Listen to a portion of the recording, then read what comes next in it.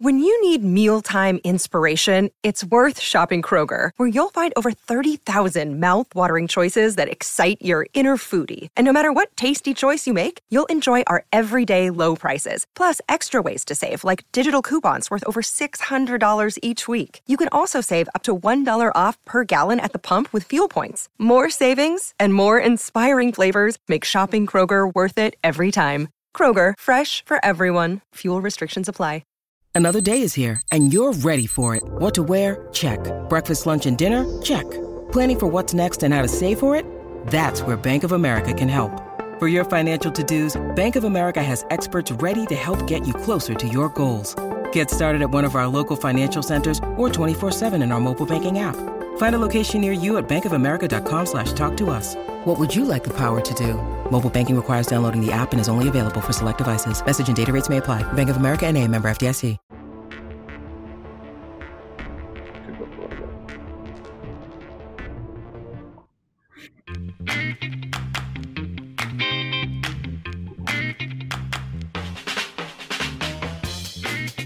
Oh, what's going on, everybody? Welcome to episode 597 of Flow Wrestling Radio Live. I'm Christian Piles, joined as always by Steven, Kyle Brackey, Ben Funky Askren. What's going on, guys? Today's the day. We thought Saturday was the day, but it got moved to today. But today's for real. It's happening, Ben. What are you thinking, man?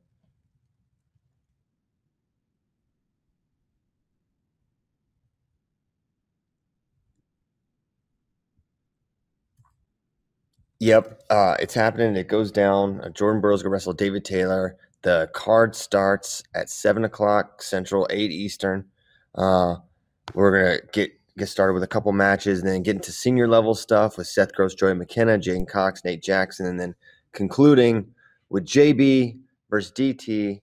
And why don't we start there? I think it's time. We're going to make Ben Askren put his prediction out there. He's been sitting on the fence for some months now. Now it's prediction time. He wasn't sure. Now it's time to be sure. Who do you think is going to win, Ben? I already have. Jordan Burroughs. I didn't have a score, but I would say it's in the needs to be like a 6'5", 6'6", close. Whoa. Okay. You know what? I was leaning Taylor, and I had a premonition, and it was Burroughs 5'4". Describe this premonition. How did these come to you? I was just thinking about the match, and I saw it competitive, kind of like maybe like Dean and Taylor, and I saw Jordan Burroughs getting the last takedown to win 5'4". Man, that would be something.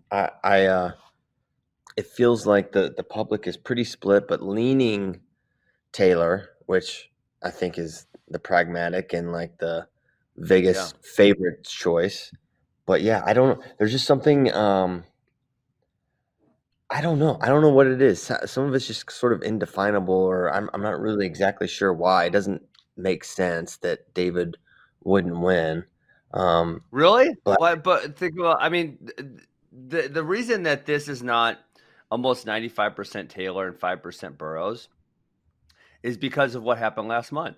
Well, I'm sorry. Now I guess it would be 2 months ago. In November, we had 2 points of data, which are our most recent points of data, which matter a lot, right? And maybe I am even falling for recency bias. There's a definite possibility of that because everyone does. But our recency bias watched Jordan Burroughs melt Zahid Valencia and watched David Taylor have a nail biter with Gabe Dean. And that's where our brains are at right now. And we can't unsee that. And I think had we not seen Jordan Burroughs compete, and had this been right after David killed Miles Martin, I think it would be like 90-10, 95-5 with people favoring David. But since we saw that in November, I think that's stuck in our brains. It is absolutely 100% stuck in my brain. Man, that's interesting because I just don't really factor in the Gabe Dean match that much. I think stylistically they're so different. I think, and David alluded to it. That was like, he didn't really have like a super – he talked about it with us, Ben. Like Yeah, he did not peak. He did not peak for that match or anything close to it. He's peaking for today. sure. But Gabe Dean also isn't Jordan Burroughs, right? And I know Gabe Dean's very good, and I know he's bigger, and he just went up and wrestled Mike Mock, who is, a 92, 97 kilogram guy. But I just, man, I watched David Taylor, and listen, he could say he wasn't peaked all day, but my eyes still saw what my eyes saw, and I watched him have he got 4 push-outs, right? He didn't get a takedown until the very end in that last scramble. Am I right on that? I believe that's correct. Or he might have had 2 ones in the 2. I can't recall. Okay, I thought it was 4 push-outs. But Jordan Burroughs is at least equally hard to take down as Gabe Dean is. Size is irrelevant in that matter. And so if David was struggling to take him down, that's going to be an issue. And the other thing I think it's pretty obvious that Jordan, especially after watching November, Jordan's not going to get tired. I mean, that is generally an asset for David Taylor, and that is going to continue to be an asset. That's going to be an asset against Yazdani in the Olympics, 100%. There's zero doubt in my mind. It's not going to be an asset against Jordan Burroughs. I think one thing maybe that I'm thinking about. So you're talking about the Gabe Dean match with the Zahid match. If I'm trying to make the case for David, I think that's not necessarily a case for Jordan. I think that's a case for David. That, listen, if he gives up that kind of a lead early against a guy like David, who can be a fast starter, of course he's great at the end as well, there could be big trouble, because I don't know, the vulnerabilities David's going to have in the second period aren't going to be related to lungs or gas or horsepower. It's going to be about, just tactical adjustments from Jordan, which he certainly can make. But if I think if someone can get out to an early lead, it's going to be tough for them, the other guy, to run them down. So that almost makes me wonder if we're going to have a tighter first period with that in mind. I think we are. You do? For sure. Yeah. Oh, yeah. I thought I brought this up. Did I bring it up last week on the David podcast, where they both are going to have the recognition that neither the other one is not going to get tired, and they're going to act accordingly.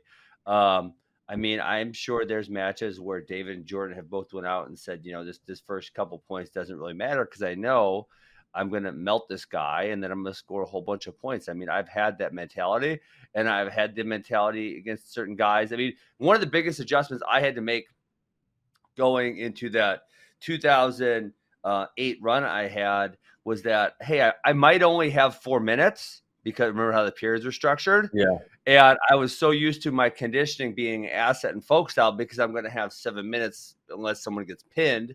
I'm going to have 7 minutes to wear this guy out. And now there's a potential on the 4. So, yeah, I do have to lock it down. I can't give up easy points. There is no stalling. There is no passivity. Like, I have to lock myself down. And so once I had that recognition, I changed quite a bit. And I think, the same mentality can be thought about this match, as they know that they're not going to get each other tired, or it's very unlikely that they get each other tired. So they're going to need to lock down a little bit more and not give up easy points early. How much of a factor do you think the edge is going to be for Jordan? Obviously, it's one of his biggest weapons in most of his matches, but is it something he can utilize here against David? I don't feel like it's going to be a huge weapon, because he will have I don't say inability, but because he will struggle to move him like he moves other guys his same size. I don't think he's going to move David like that. Okay. What do you think, Kyle? So okay. No, you can go ahead. Oh, sorry. Well, I think one of the things, and I just thinking to the Gabe, is if David slows down a little bit, and David doesn't get exhausted, but he definitely absolutely slows down, that's where Jordan can, and we saw this in their one famous match where David was up 6-3, where his feet just stopped moving quite as much, and Jordan has those quick strike attacks that he can hit. And if that happens, then that's going to be an issue for David. I think we'll see, kind of like the Zahid match, maybe Jordan not build as big of a lead or David not build as big of a lead, because Jordan knows how, and David's not going to fade like Zahid did, but maybe like goes out to a 2-0 lead, maybe it's like 2-1 at the break, and then I like Jordan by a point here, maybe a takedown in the last 30 seconds, last minute or so. I don't know. I just think Jordan's going to find a way to get this done like he usually does. Man, anytime we're all in This is so agreement. crazy.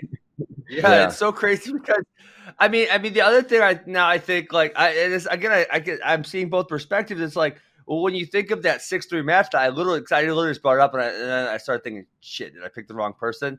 Because you think of that 6-3 match when David was just a baby. He was up 6-3 and he lost 7-6. And if he's got another 25 pounds, is that still the result? And I'm thinking like, no, that's not. If David's got 25 pounds in that match, he's winning that match. Yeah, there's a chance. And it's like, yeah, I was gonna say there's a chance tomorrow morning we're like, what were we thinking? Like what? Like, for real. Like I'm there. I'm there like every other time I think about this match. I'm like, well, is this totally crazy? They were so close then. How much better has Jordan actually gotten? Because we know David's so much better and he's larger. Maybe we're idiots. Yeah. But there's something. Yes. I don't know. There's something about the confidence that Jordan exudes in the interviews and how he talks about the matches that makes me, I don't know. Maybe that's part of it too. Maybe it was watching him run down Zahid, even though I've already said this show, I feel like that match is not a case for Jordan. It's just like doubting him is really, really tough to do. It's gonna be so crazy because David is like can you imagine if Jordan wins this and David is like the favorite to win the Olympics? Like how crazy that'll be, like for this he's a guy. Favorite. It's not even close, Christian. Yeah, I mean, who could you even make an argument that's going to beat him at 86 in the whole world? Yazdani would be probably the only one, and the Russian. Well, you've seen Yazdani have a heart attack twice. Like that's like to me, Yazdani beating David is like.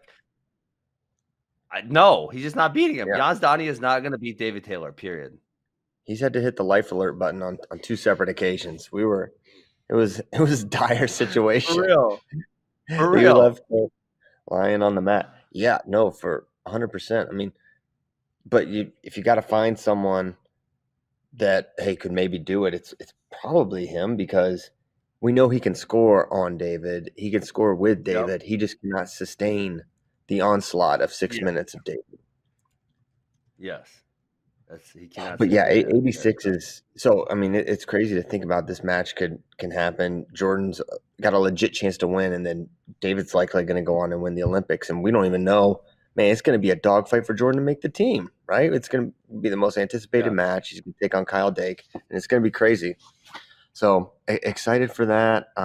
Excited for tonight. I've seen David's here.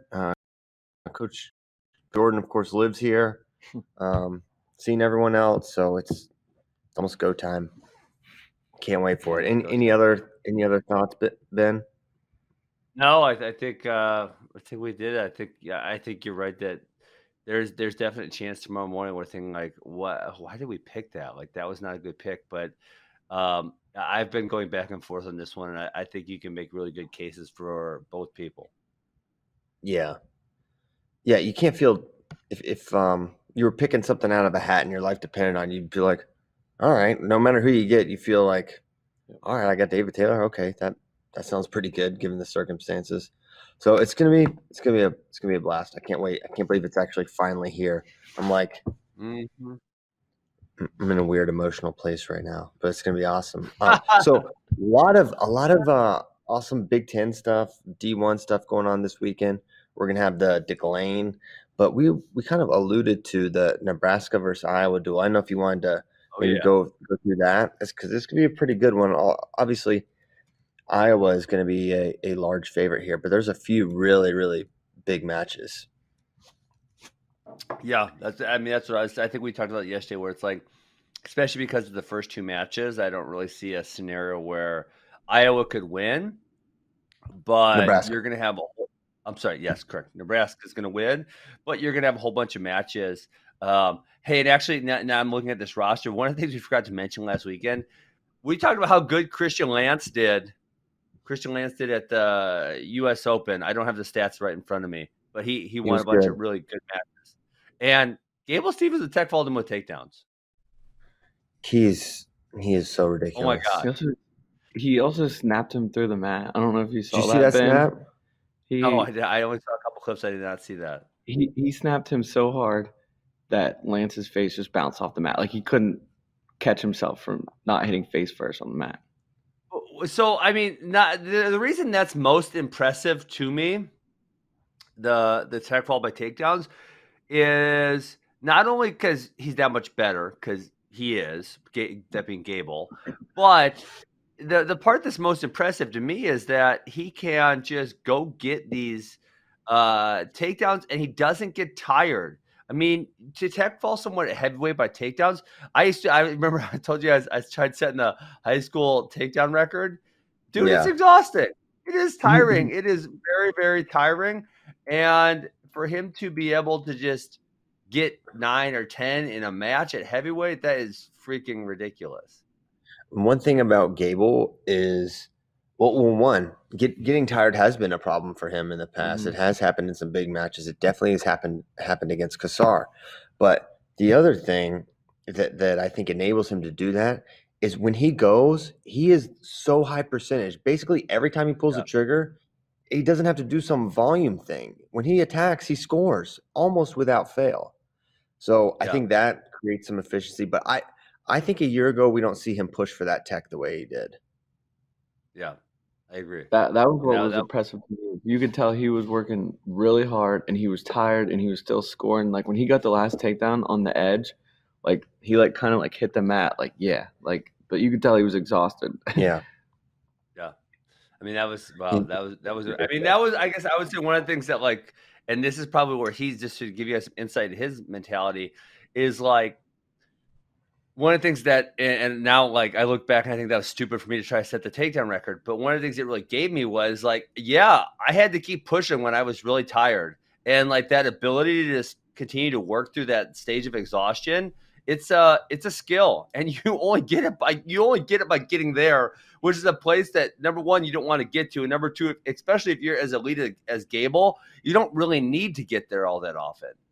And so the fact that he's pushing himself in that manner, I think it almost says to me that he stepped up his level of commitment to being great, because just like we talked about with Jordan and Zahid, the more weapons you have in your arsenal, the more likely you are to win. And it feels like Gable's adding that as a weapon in his arsenal. Yeah, and I think we're seeing a lot of evidence of that. I think the RTC Cup was pretty strong evidence of where he was. Him getting over the hump against Nick Wisdowski was certainly impressive. Now him pushing for the bonus points here against Christian Lance. But why don't we get started with the Nebraska versus Iowa duel? As you mentioned, Ben, the first two are going to be Slaughters, Spencer Lee, Tecker pin over Liam Cronin. And Liam Cronin's not bad, but Spencer's just Spencer. Yeah, there's how many people will Spencer wrestle this year where you're not going to go into it and think pin or tech? Well, there's never been an all bonus season. I remember this was one of my goals. Zane, I think, had 2 or 3 non-bonuses. I think David maybe had a 2 non-bonus season. Yeah. There's been people who came close, but no one's ever done it. But Spencer, with Vito and Pat Glory being out, and then obviously the other thing here is the shortened season, so you have less opportunities to mess up. So I think Spencer could be the first person to ever do it in the history of, to my knowledge, the history of college wrestling. Yeah, I don't think it's happened. To your point, David was really close. His freshman year was ridiculous too. I know he didn't win NCAAs that year, but he had an insane bonus rate that year. Zane's, was it his sophomore or junior year? One of those years he was. Junior year. His sophomore year was insane. I'm pretty sure he just had the Cleggan. He had that weird 3-2 win over BJ Cleggan, where the rumors were he was sick. But yeah, he had a ridiculous run. But yeah, Spencer, it's set up for him to do. And between the construction of the weight class and how great he is, it's going to be tough to think. I mean, Rayvon Foley is ranked number 2, right? Yeah. I think he would absolutely, and he has teched him before. So yeah, it's going to be a long, short year for the 25-pounders. Okay, and DeSanto versus Thompson, it's not going to be pretty either. Yep. And then, all right, let's get to this one. Jaden Ironman versus Chad Red. This one's a lot of fun. They've had to wrestle before, but I'm not recalling what the record is there. I believe Ironman has had the edge historically here. I think this is going to be a very close match, though, just given both guys are better when you're attacking them. Both guys are good on top. Both guys have great cradles. I think you favor Jaden slightly. I think he may be a little bit better on top and a little more proficient in scrambles. But I do think it's going to be a pretty competitive match. And I'm just curious to see, where's Chad Red? I have an idea what we're going to get with Jaden Ironman, but Chad is one of those guys who early in the season is really different from late season Chad Red. So, but it's also January, so does that matter at all? Like, I don't know. But it's January. It's not November anymore, Christian. Yeah, I don't know. Maybe he's going to start turning the corner. We just haven't got to see the November Chad Red struggles. What's their history? They actually haven't hit in Really? college. I thought they hit at Vegas one year. No, I'm scrolling not. through the wrestle stat, and they have never wrestled, which is rare. So I feel the same way as you. Especially if Chad Red's in shape, I think it's going to be competitive. I think Ironman is better, but with the way these guys scramble, either one of them has that 6-point ability to get 6 points, and so it could really go either way. But I think I'm going to lean Ironman, and there's just a small possibility that Chad Red puts him on his back and wins the match. Absolutely. Now this one, I think this is a real match. Max Murin versus Brock Hardy. Maybe the train has run away already for me with Brock Hardy, but I'm excited to watch him. He had such a good early performance against Blockus. I think, Max Murin's not a huge point scoring guy. He's not a guy that's going to run up the score against another top 8 to 10-ish guy. And if Hardy's that, which we don't really know, I think it's going to be pretty competitive. I think Brock's outstanding. I think Max is great. I think what I'm curious is Max going to be more effective up a weight? I think the cut to 41 was a real thing for him. I think he's going to be a lot more comfortable. Yeah. So he never looked that big. I mean, I don't know. I don't even know if I stood next to the dude ever, Christian. I don't think I ever stood next to him. I just watched him on TV and from very far away in the stands, and he never shot. He never looked like, oh my God, that guy's huge for 141. And obviously, I'm only comparing to other 141s because that's the only thing I've seen is him on the wrestling mat.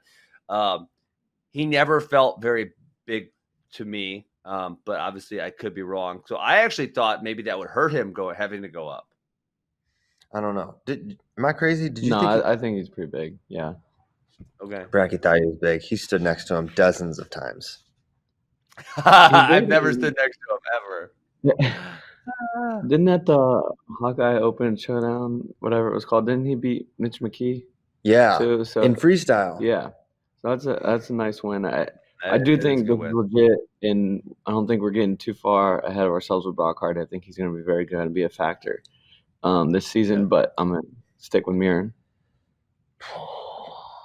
I think I will too. It's going to be totally lame. Okay, now we got two Calebs. Caleb Young versus Caleb Licking. Hey, can I ask you one question before I forget, Christian? Because I'm thinking about this. So someone like Ridge Lovett, he's not starting this year, obviously, because he can't beat Chad Red. But this year doesn't count against eligibility. So I'm assuming no one has a red shirt this year. So then would Ridge Lovett be able to red shirt then next year? Yes. Jeez. That's what's going to happen with Kennedy. Kennedy's probably not going to start this year. I mean, he'll redshirt next year, and then he'll have 4 years. Man, we have some old college kids. Yeah, well, Brock Hardy, he's got to be a 21, 22-year-old freshman who's going to get 5 years too. Mm-hmm. So crazy. So that's kind of cool. But yeah, you got to. I mean, Caleb Licking is a pretty solid guy, but Caleb Young's going to be a solid favorite there in this one. And then I'm interested to see what Caleb Young looks like, because last season he just felt like he never really hit that stride, and he had the rough Big Tens where he DMP'd. So I'm interested to see what Caleb Young looks like. He started the season. I felt like this as the season progressed, he struggled more. Yeah. I don't know if it was weight. Remember this guy? I'm pretty sure he wrestled at 74 his freshman year. Yeah, I was just going to bring that up, Christian, the weight issue, because you're talking about Max Murin, obviously, is Caleb Young seems. I'm going to look up how big he was previously, but he seems like a really big 57. And generally, as the year progresses, guys struggle more and more with their making the weight. And that's the other one where you say this is probably a weight issue when they're not kind of high energy, right? When they're struggling. That's definitely could be the case with him. Yeah, he wrestled some 174 and 165 previously in his career. Yeah, so going to be – but one thing that's going for Caleb is he's going to have fewer weigh-ins this year. So maybe it won't pile up as much and have like the same effect it had a year ago. And we're also guessing that it was weight related, but I think it's a pretty fair assumption to make. He was pretty big. Mm-hmm. And I would have been really excited coming into this season to watch this match just to see where Peyton Robb stacks up. But, he lost to Sparks last week. So, and obviously Marinelli is going to be like the number 1, number 2 guy this year. It's tough to see this being competitive, even though on paper I would have thought it would have been a really fun match. What? I mean, I'm as shocked by you at the Sparks matchup, but I'm going to throw that one out. I'm going to say this is going to be competitive because you think Peyton Robb is usually really solid defensively. He's solid in the over-under position. He's solid on overhooks and underhooks, which is where Marinelli lots of times likes to wrestle. So I don't know. Maybe I'm going to throw that one out, and I'm going to say that this one's going to be relatively close. I think Marinelli's going to win, but I think Robb's going to be able to keep it competitive. Okay. I think it's going to be a beatdown, personally. Really? I think this could get like major territory. Dude, Marinelli is a savage. Hold on, let me read your stat. Let me read your stat, Christian. There we go. Sabermetrics. Peyton Robb lost 6 matches last year. Okay, he lost by 1 point. He lost by 1 point. He lost by 2 points. He lost in overtime. He lost by 1 point. He lost by 1 point. What makes you think this is going to be a beatdown? It's Alex Marinelli. Who was the best wrestler he wrestled last year? Hayden Hidlay. Yeah, so 3-2. Like Hayden's fantastic, but he's not a guy that's gonna like in a ranked match. He's not gonna always pull away. Certainly, he's put up big points in the past, but compared to Marinelli, I feel like against highly ranked wrestlers, Marinelli is he wins a lot, but he doesn't always. He pins guys if they're a bum. Marinelli will pin them. But if they're good, I guess I'm going to look back and make sure. If they're good, so he beat Whitlake 3-2. He beat Isaiah White 4-3. Like, he wrestles competitive matches. Madden 5-3. Significantly better than Peyton Robb. Listen, okay, let's make a bet. I think it's going to be within. Let's see. I say 2 points or less, and you guys say 3 points or more. All day, all day. Damn it, did I make the line too short? You guys man. 30 push-ups. Okay. Deal. Peyton Robb, don't let me down. I think Marinelli wins by 2 points. Okay. 3 and up. Okay, next. Man, how about this one? Michael Kemerer versus Mike Labriola. Ben, you were obsessed with this match last time they wrestled because it was great. And you felt like Labriola just made some kind of like some blunders that actually they seemed like they sort of surprised you. Just one. One really, because if I remember, it was a 3. I'm going to look it up, but I believe it was a 3-1 match. Very close. Labriola was in on the winning takedown. Let me go back here. Yeah, it was correct. It was a 3-1 match. Labriola was in on the winning single leg. And listen, in youth wrestling, I was just teaching my little kids last night. You do T position, right? Because you want to have a solid base. You want to tip over. But once you get good, you no longer want to do T position because if you do T position, your ankle is within grasping range of them, right? And you can grasp the ankle, and then you can pull the ankle past the ankle or do a handful of other things. So once you're good at wrestling, you no longer want a T position on finishes. You want to do more like a Y, right? Maybe it's upside down Y, like this. So your ankles are out of grasping range and your crotch is out of grasping range because they don't want the crotch lock or the ankle grab. Labriola finished him, and Kemerer just grabbed that ankle, rolled it through, and then finished that leg pass for the takedown to win. So if Kemerer would have just Labriola would have just pivoted hard when he did the cutback, his ankle would have been out of grasp range. He would have won the match 3-1. Mike Labriola, there's your technique session. I hope you watch this before the match. Hide your ankles. Hide your ankles. Hide your ankles, hide your kids, hide your wife, hide everything. Listen, gotta hide your ankles. If you're wrestling, yeah. But this is anyone. Listen, because here's the argument I make now we're getting into the technical stuff. Even if the defensive guy doesn't know what the hell they're doing and they can grasp your ankles, they're going to make the finish relatively hard on you. Okay? Yeah. You got to be able to clear your ankles when you're finishing leg attacks, because if you don't, your finish is going to be much more difficult than it needs to be. Hide your ankles. Okay. Do you have a prediction for this one? Do you think he's going to hide his ankles and win? Oh, man. It's so hard. Isn't it so hard to make predictions when we haven't seen these guys in such a long period of time? I mean, the last time you saw Michael Kemmerer wrestle, wait, did he do that? He did the he wrestled Tommy Gant? He do the Hawkeye Club, yeah. I think he wrestled Tommy Gant. He got beat. He lost to Tommy Gant, but it was goofy freestyle. Really like Tommy Gant's really good, and like I'm pretty sure he just kept getting hit in the same thing. It was like a freestyle exposure thing. I'd have to go back and rewatch, but it was something like that where you're like, "What are you doing?" You could tell Kemmerer's really good. He's just sort of a freestyle. He hasn't competed it much, especially since he got to Iowa. He used to, he was a fixture at Fargo and things like that, but I haven't seen him do a ton of freestyle since he's been at Iowa. Mm-hmm. Yeah. I'll go Kemmerer 3-1. Oh, wow. So you're predicting Mike does not take your techniques section to heart. No, I think maybe Kemmerer will lock down his defense and he'll be the one that scores the offensive takedown as opposed to the leg pass this time. Yeah, I think Kemmerer gets it done too. Now this 84 match is going to be interesting because I have no idea who's going to wrestle. Is it going to be Nelson or Abe Assad? We watched Nelson have a great showing at U23s, and then he beat Abe. I think he teched or beaten him 9-0 at the Hawkeye Wrestling Club thing, which it was freestyle, but it was like not super freestyle-y. It was like takedowns. Mm-hmm. So I'm kind of like, feels like it's going to be Nelson, right? Yeah. So I have it on some rumors.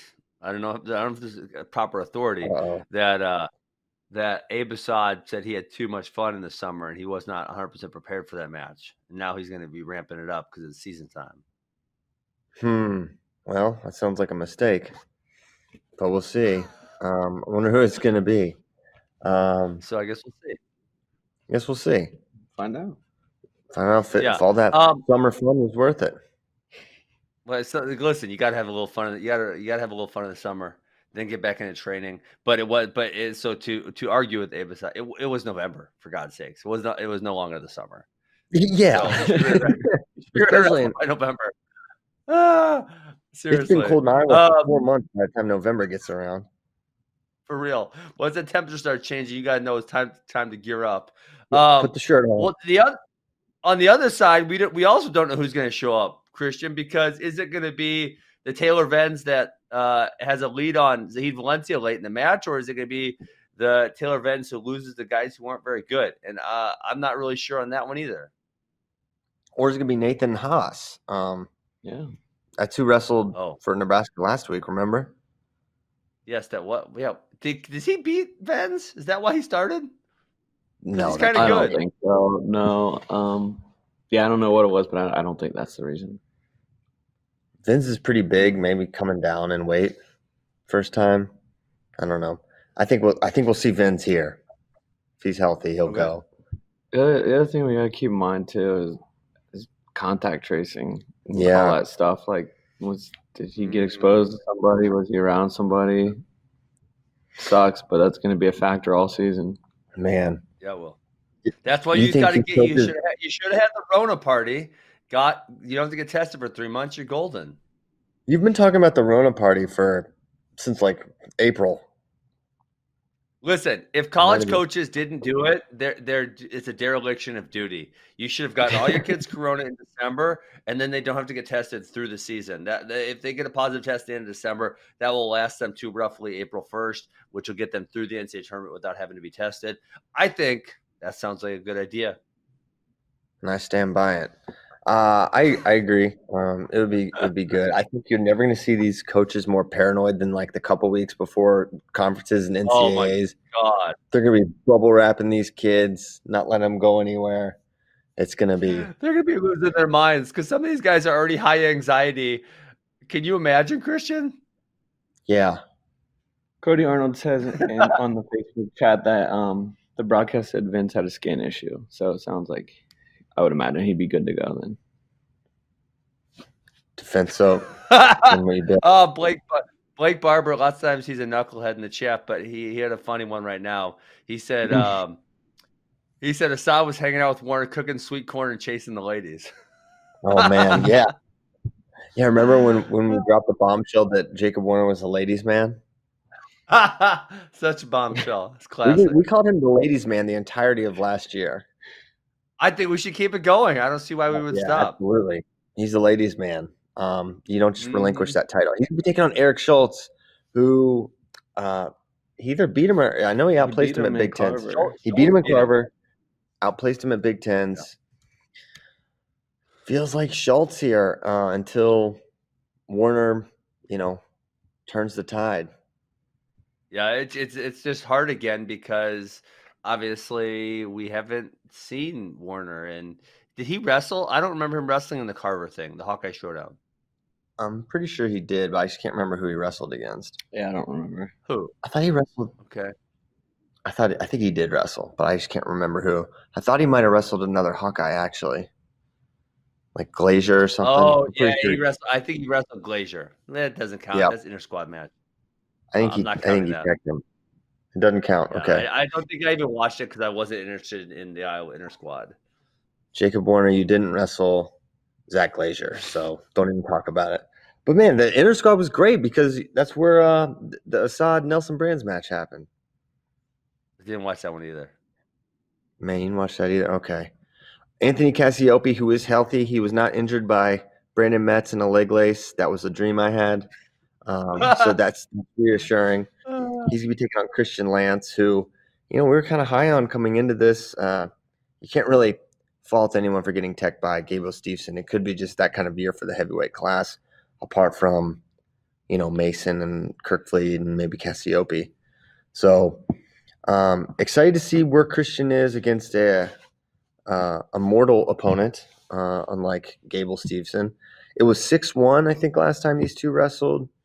I think it's a little closer this time, but I don't know for sure. Yeah, I think it'll be competitive, but Christian Lance has taken another step up before I see him beating someone like Cassiope. Okay, some other odds and ends matches. We got to talk about this one, buddy. Keegan O'Toole versus Anthony Valencia. Well, hey, we will talk about that, obviously. But hold on, Christian. That's a good quad. So it's Iowa State, Northern Iowa, and ASU. I thought it was just a try, but maybe they did. Maybe it's late notice and they added Northern Iowa because I thought initially it was only Iowa State and Arizona State. Yeah, I don't know if there was a schedule change there or not. But yeah, that is a very good group of duels for sure. There's gonna be tons of good matches there. I'm interested to see how Keegan does. Obviously, Anthony Valencia has had immense freestyle success. Folk style success hasn't been similar, but he does have a few tools that are really, really good. I mean, he scores his double leg on almost everybody. So we'll see what happens. Oh, did you guys freeze? Oh my goodness! I think we lost Christian and Kyle. We'll see if they come back. So I'll keep talking about the Iowa State and Northern Iowa and Arizona State duel. Another match I'm really interested in is Ja'Cory Teamer and David Carr. Are you guys back? We're back. Okay, you guys, I lost you. So I was just talking about other matches I was interested in. The first one I brought up was Ja'Cory Teamer and David Carr. That's gonna be fun. I think so. Ja'Cory lost last week though to Thomas, I understand. Oklahoma. It still will be fun because David Carr is going to attack the legs and Ja'Cory's going to do crazy stuff. Yeah. So what I think I'm most interested with the Keegan Valencia match, if I may, is where is he at? I feel like Anthony if you're a freshman and you're maybe undersized or not as big or maybe not as strong because you're super young, like he could just be like run you over, kind of overwhelm you and just like pin him in a cradle or something crazy like that. So I'm curious how I want to see like the first minute of that match and how Keegan kind of endures that kind of fast twitch and blow through you explosion. And then, if Keegan can get on top, can he ride him? Can he stop a Granby roll? Because that is how Anthony Valencia gets away or doesn't get away. He's going to try to Granby the entirety of the time. So I think it's a huge opportunity for Keegan. If he's going to be kind of what we've theorized, this is like a test he's going to need at least not pass, show he can be right there with him. I kind of think he's going to win. Yeah. I mean, that would be a huge win for him because Valencia is really good. And I think the first minute, like you said, is Anthony Valencia going to be able to blow through him, or is he going to be ready for that type of power and speed? Yeah. I'm excited for that one. Do you have a prediction, Steve? We won't make Ben. Man, I pick against the Sun. Like Keegan's gonna win. I'm not gonna pick against him. I'm gonna pick him, of course. Okay, he's gonna do it. I don't want to put you in the spot there. No, they don't. Okay, so we talked. But there's so many other good matches in that quad. You're gonna skip over that quad? You want to talk about? Okay, so Teamer and Carr. Teamer Carr is a really good one. We will get to see where Colton Schultz is at with his progression because he's going to see Elam and Gremmel, which that'll probably be the highest ranked guys he's seen at the college level. What's Isley ranked? He's top 15. Is he really? Okay, so I mean that's going to be. Dude. Oh shoot, you guys got him at 10. So he's going to have Elam at 8, Isley at 10. What do you guys got? Gremmel. You guys got Gremmel above Elam. Get out of here with that. He's raised in the rough. So he's going to have 7, 8, and 10 all in 1 weekend. So he better not raise the rough in the second period because that is not the right time to raise the rough. I mean, Zach Elam didn't even wrestle last year. And his true freshman year, he was solid, but he wasn't great. Yeah. Gremmel was Southern Scuffle champ, Big 12 finalist, seeded pretty high at Nationals. Yeah. Okay. So that's gonna be a fun little quad. Those four. 197. I'm very curious to see if Rocky Elam is good enough to beat Cordell Norfleet. Kendall's his little brother. That's gonna be a really good one. 197 pounds.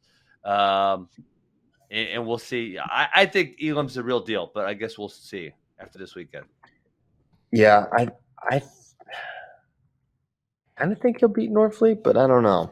I think he's gonna be fantastic as a true freshman.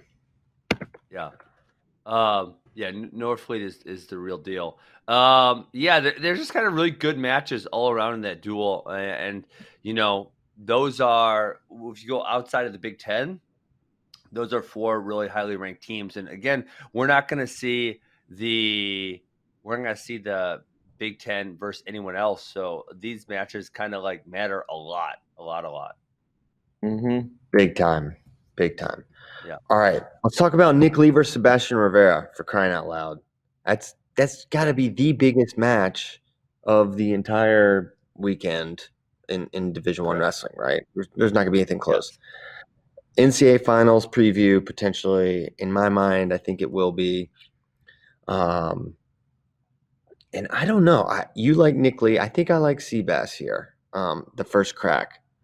I think, is pace going to be a factor here? If so, you would favor Nick Lee. But I feel like Sebastian's going to be doesn't get tired. Right. But that's one of Nick Lee's weapons, right? He likes to he attacks a lot. He gets people tired. He wears them out, scores a lot of points.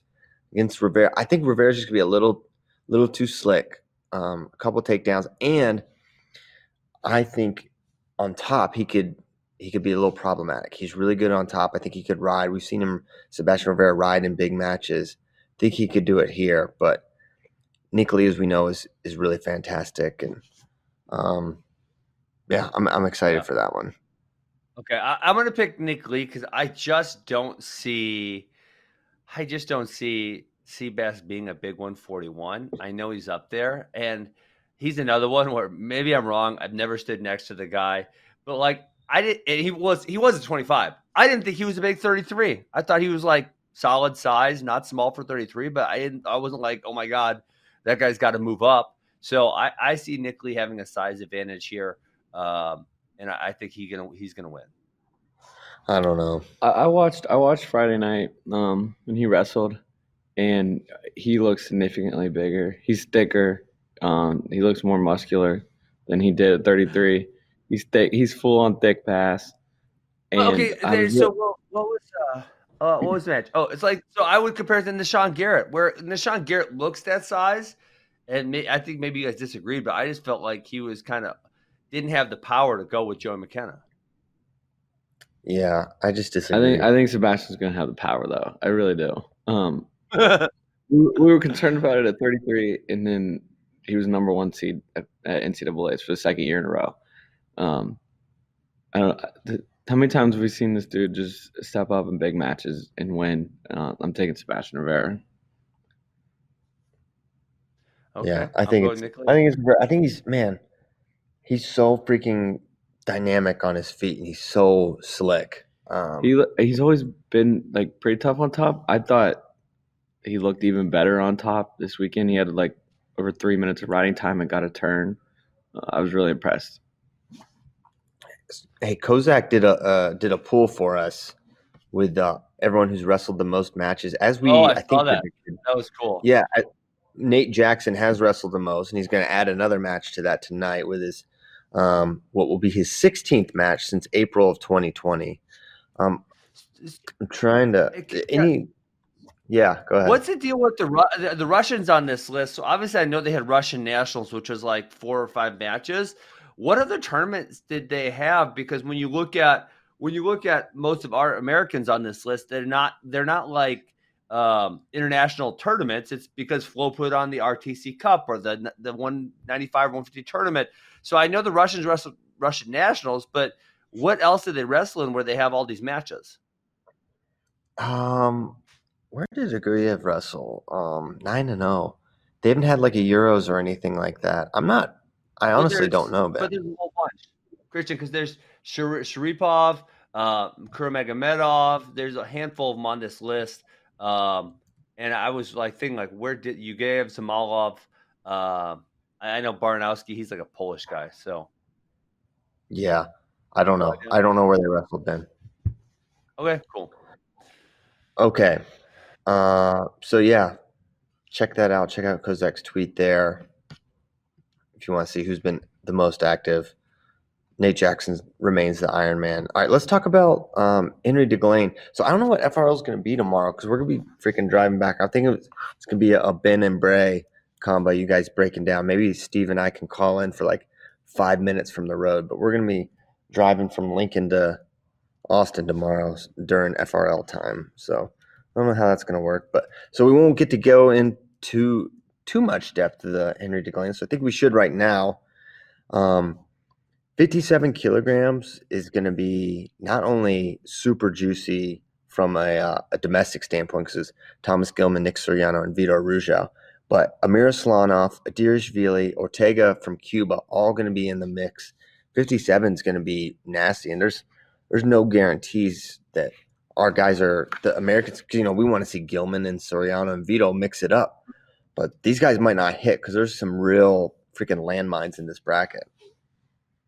Yeah, so let me ask you this, because I know I asked last week and I don't recall what your answer, but is this the entirety of the foreign entries? Because I know last week you said, there was no requirement when they had to have them in by or something to that effect. I don't know if entries are set, Ben.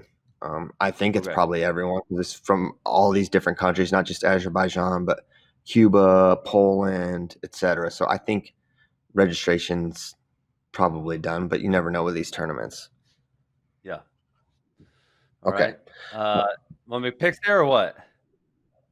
Yeah. Who's going to win? Probably. I'm gonna go Thomas Gilman because that's who I went with last week. You think Gilman wins it? Man, how do you think Vito matches up against Gilman? I'm very fascinated to see because we talked about this. We talked about kind of the tiers last week, where we kind of I think we all had Vito in a tier below the top three. I think Vito could maybe he makes that tier jump. Maybe he. We know he's been getting better. We're just not sure how much better he's gotten because he hasn't wrestled any of those top guys. But I think at this point, we're just going to see Gilman kind of slow it down and shut him down a little bit. I really wish we had the bracket. Of course, we won't until that day, but that would make it so much more helpful. So much. It feels like it's Gilman, but I don't know. I think I obviously think an American's going to win this. I honestly look at all three of them as having a nearly equal chance of winning this, which is maybe crazy given Gilman's credentials. But I think Soriano, and maybe that's a leap with Soriano, but I don't know, a little bit of a prognostication there. I think he's going to be a lot better this time out, having just had a sole freestyle focus and training at Arizona. I don't know. It seems like it's been a good match for him. But I'll predict Vito. Why not? I'll say Vito. He's for real. We've seen the progression. Now he's ready to take it to the next level. The thing with Vito that makes him tough to pick, even though I just did, is like he always, like not always, but he will make mistakes in the matches. And I feel like against some of these foreigners, I don't know if you can have those sort of lapses or in a shootout kind of match, because I think they can really capitalize on them. So I don't know. Maybe he's probably not the wisest pick, but yeah, I wouldn't feel great about any one guy if I got like stuck with them and he has to win. But I think the progression of Vito and how many different ways he can score is why I think he'll do it. I'm really excited to see Nick Soriano against some of these international guys. Just because, I mean, when have we ever seen that? I'm going to take Gilman, though. Gilmania. Let's go. So no love for the foreigners. Let's hope for an all-Team USA final and bronze match. Absolutely. 65 is ridiculous as well. Not only do we have James Green and Yanni, Olympic champion Vladimir Kinchikishvili, Tobier, two-time bronze medalist. He beat Zane at the World Championships in 2019. He's beaten a lot of good guys. Gadzhiev of Poland, he's beaten James Green. He's very, very good as well. All these guys in there at 65. Thoughts on this bracket, Ben? Really good. I mean, we got to see Kinchi. Yeah, I can never say that dude's name. Kinchi or whatever his name is. We got to see Greasy and Yanni recently. Yanni's looked so good, especially last weekend against Ashnault. He was ridiculous. I'm going to pick him to win the bracket. I am too. I think I love this, all the different matchups he's going to potentially get. I think the toughest matchup for Yanni would be someone like Tobier of Cuba. From a defensive standpoint, he's really, really tough to get to.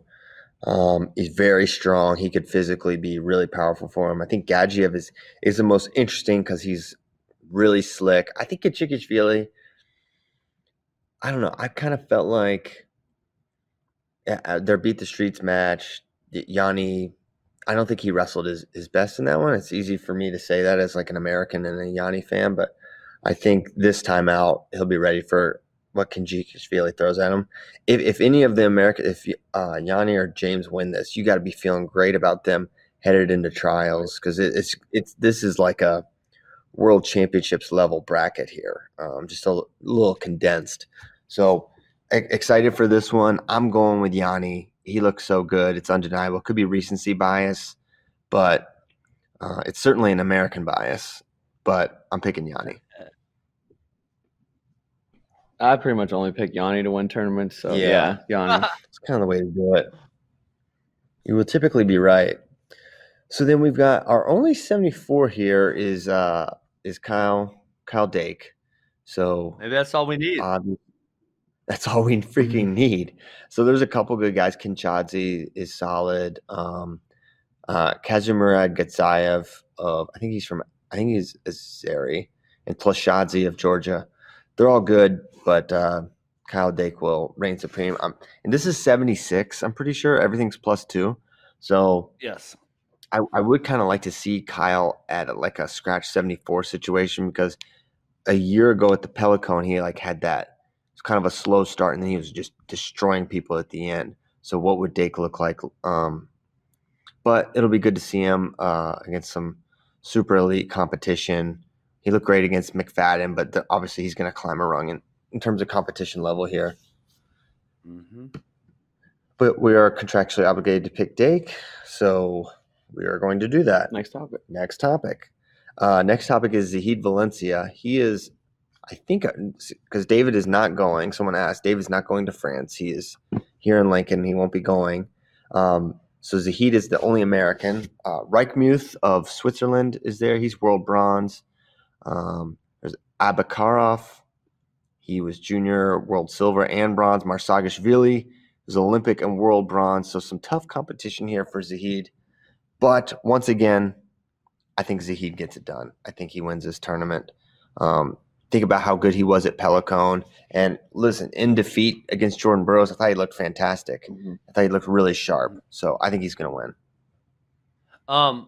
Hey, the Marshagvili, that he's pretty old by now, right? That's the guy I'm thinking of. His first name's like Dato. Yes. Okay. Yeah. Well, I don't really know the second guy you mentioned, Bakarov. I don't really know him at all. But Zahid did look pretty good against Jordan. I don't think his weakness was the pace. I don't think any of these foreigners wrestle with that type of pace. So I'll go ahead and pick Zahid.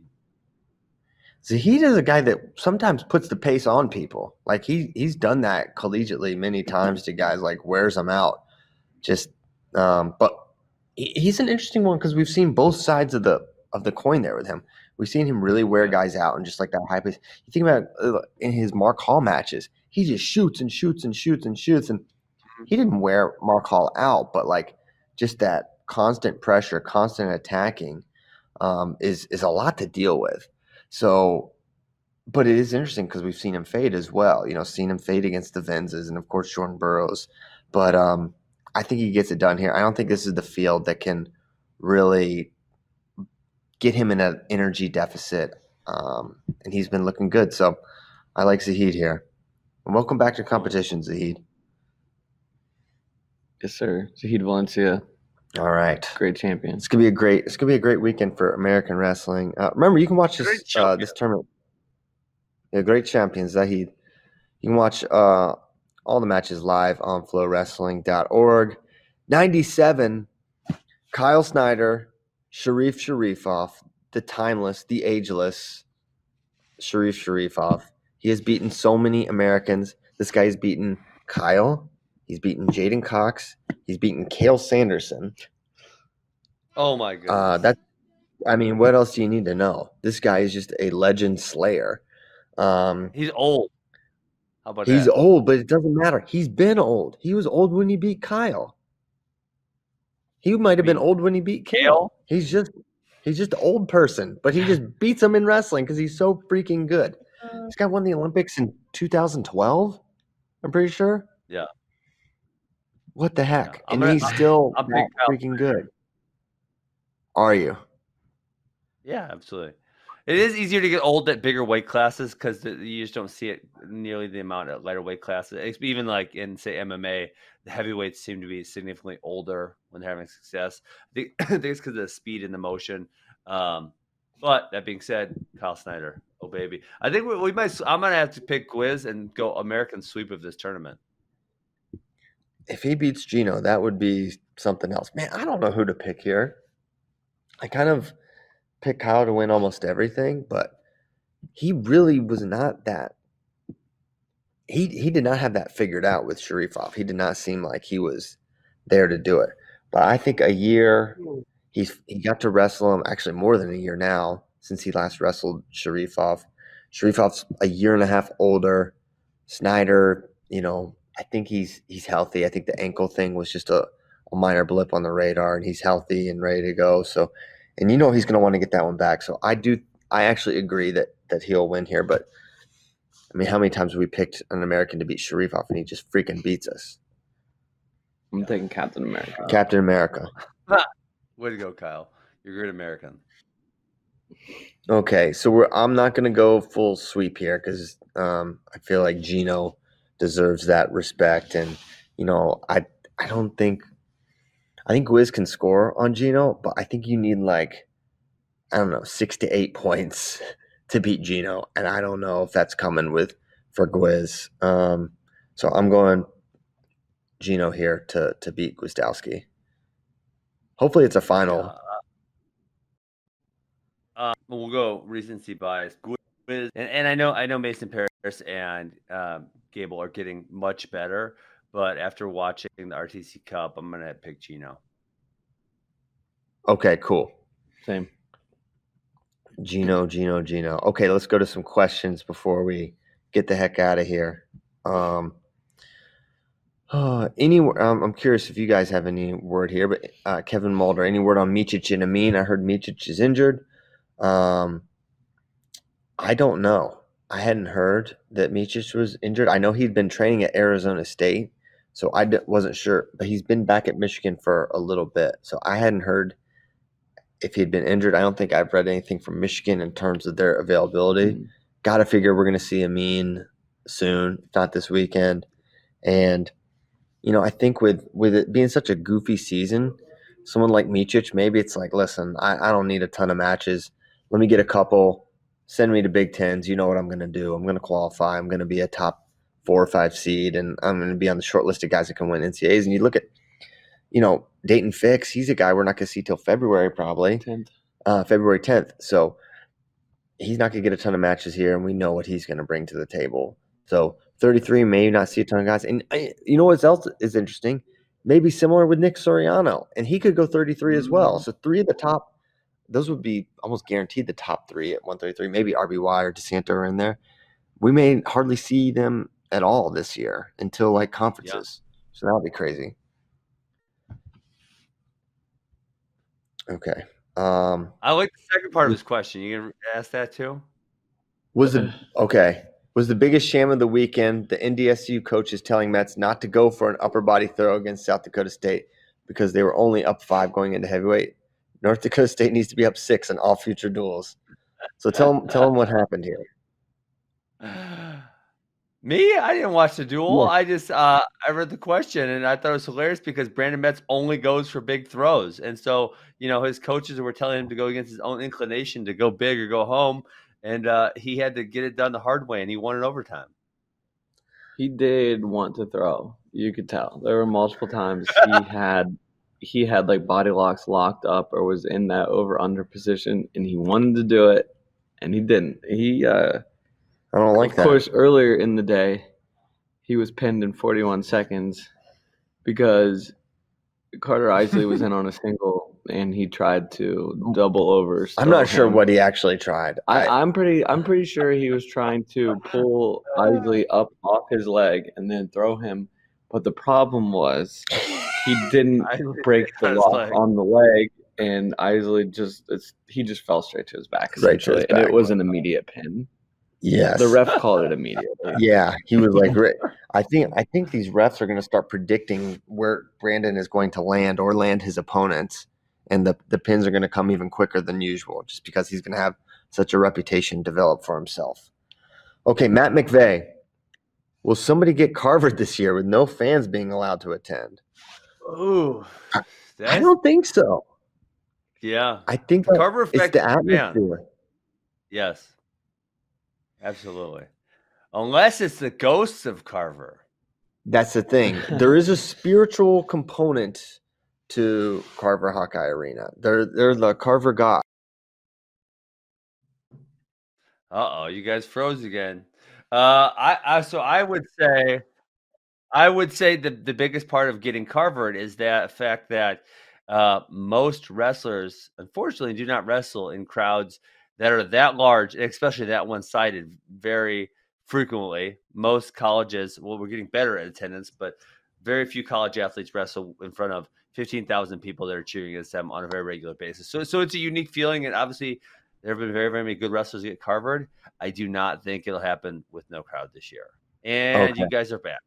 We're back, but I think since we're back, we should go because cut out too many times. I don't want it to happen again because that's not a good experience for you guys. But as it stands, tonight, 7 o'clock Central, 8 Eastern.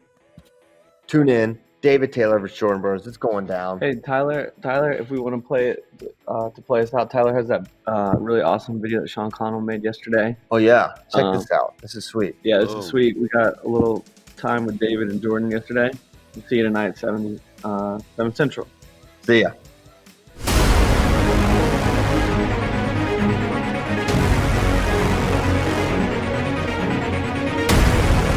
Hey, what's up, guys? Jordan Burroughs here in beautiful Lincoln, Nebraska. I'm an Olympic gold medalist for the United States of America, also a 4-time world champion. We're getting ready for the big battle.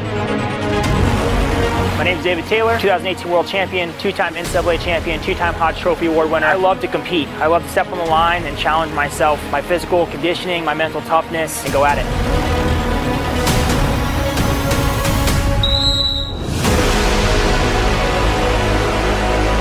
Yeah, it's really cool to get a chance to wrestle David again. It's been, man, almost 7 years since we've competed against each other. Jordan Burroughs is the best. I mean, I'm excited for the opportunity to wrestle a guy of his caliber. I think you can always tell a lot about a man by the way that they compete. I'm a fighter, and I'll never quit, ever.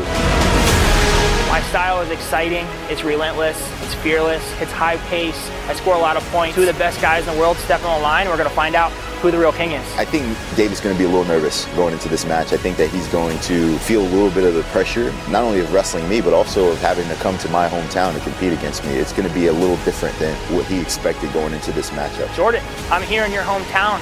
You don't have to travel anywhere. You got to wake up this morning in your bed. Let's go out and scrap, buddy.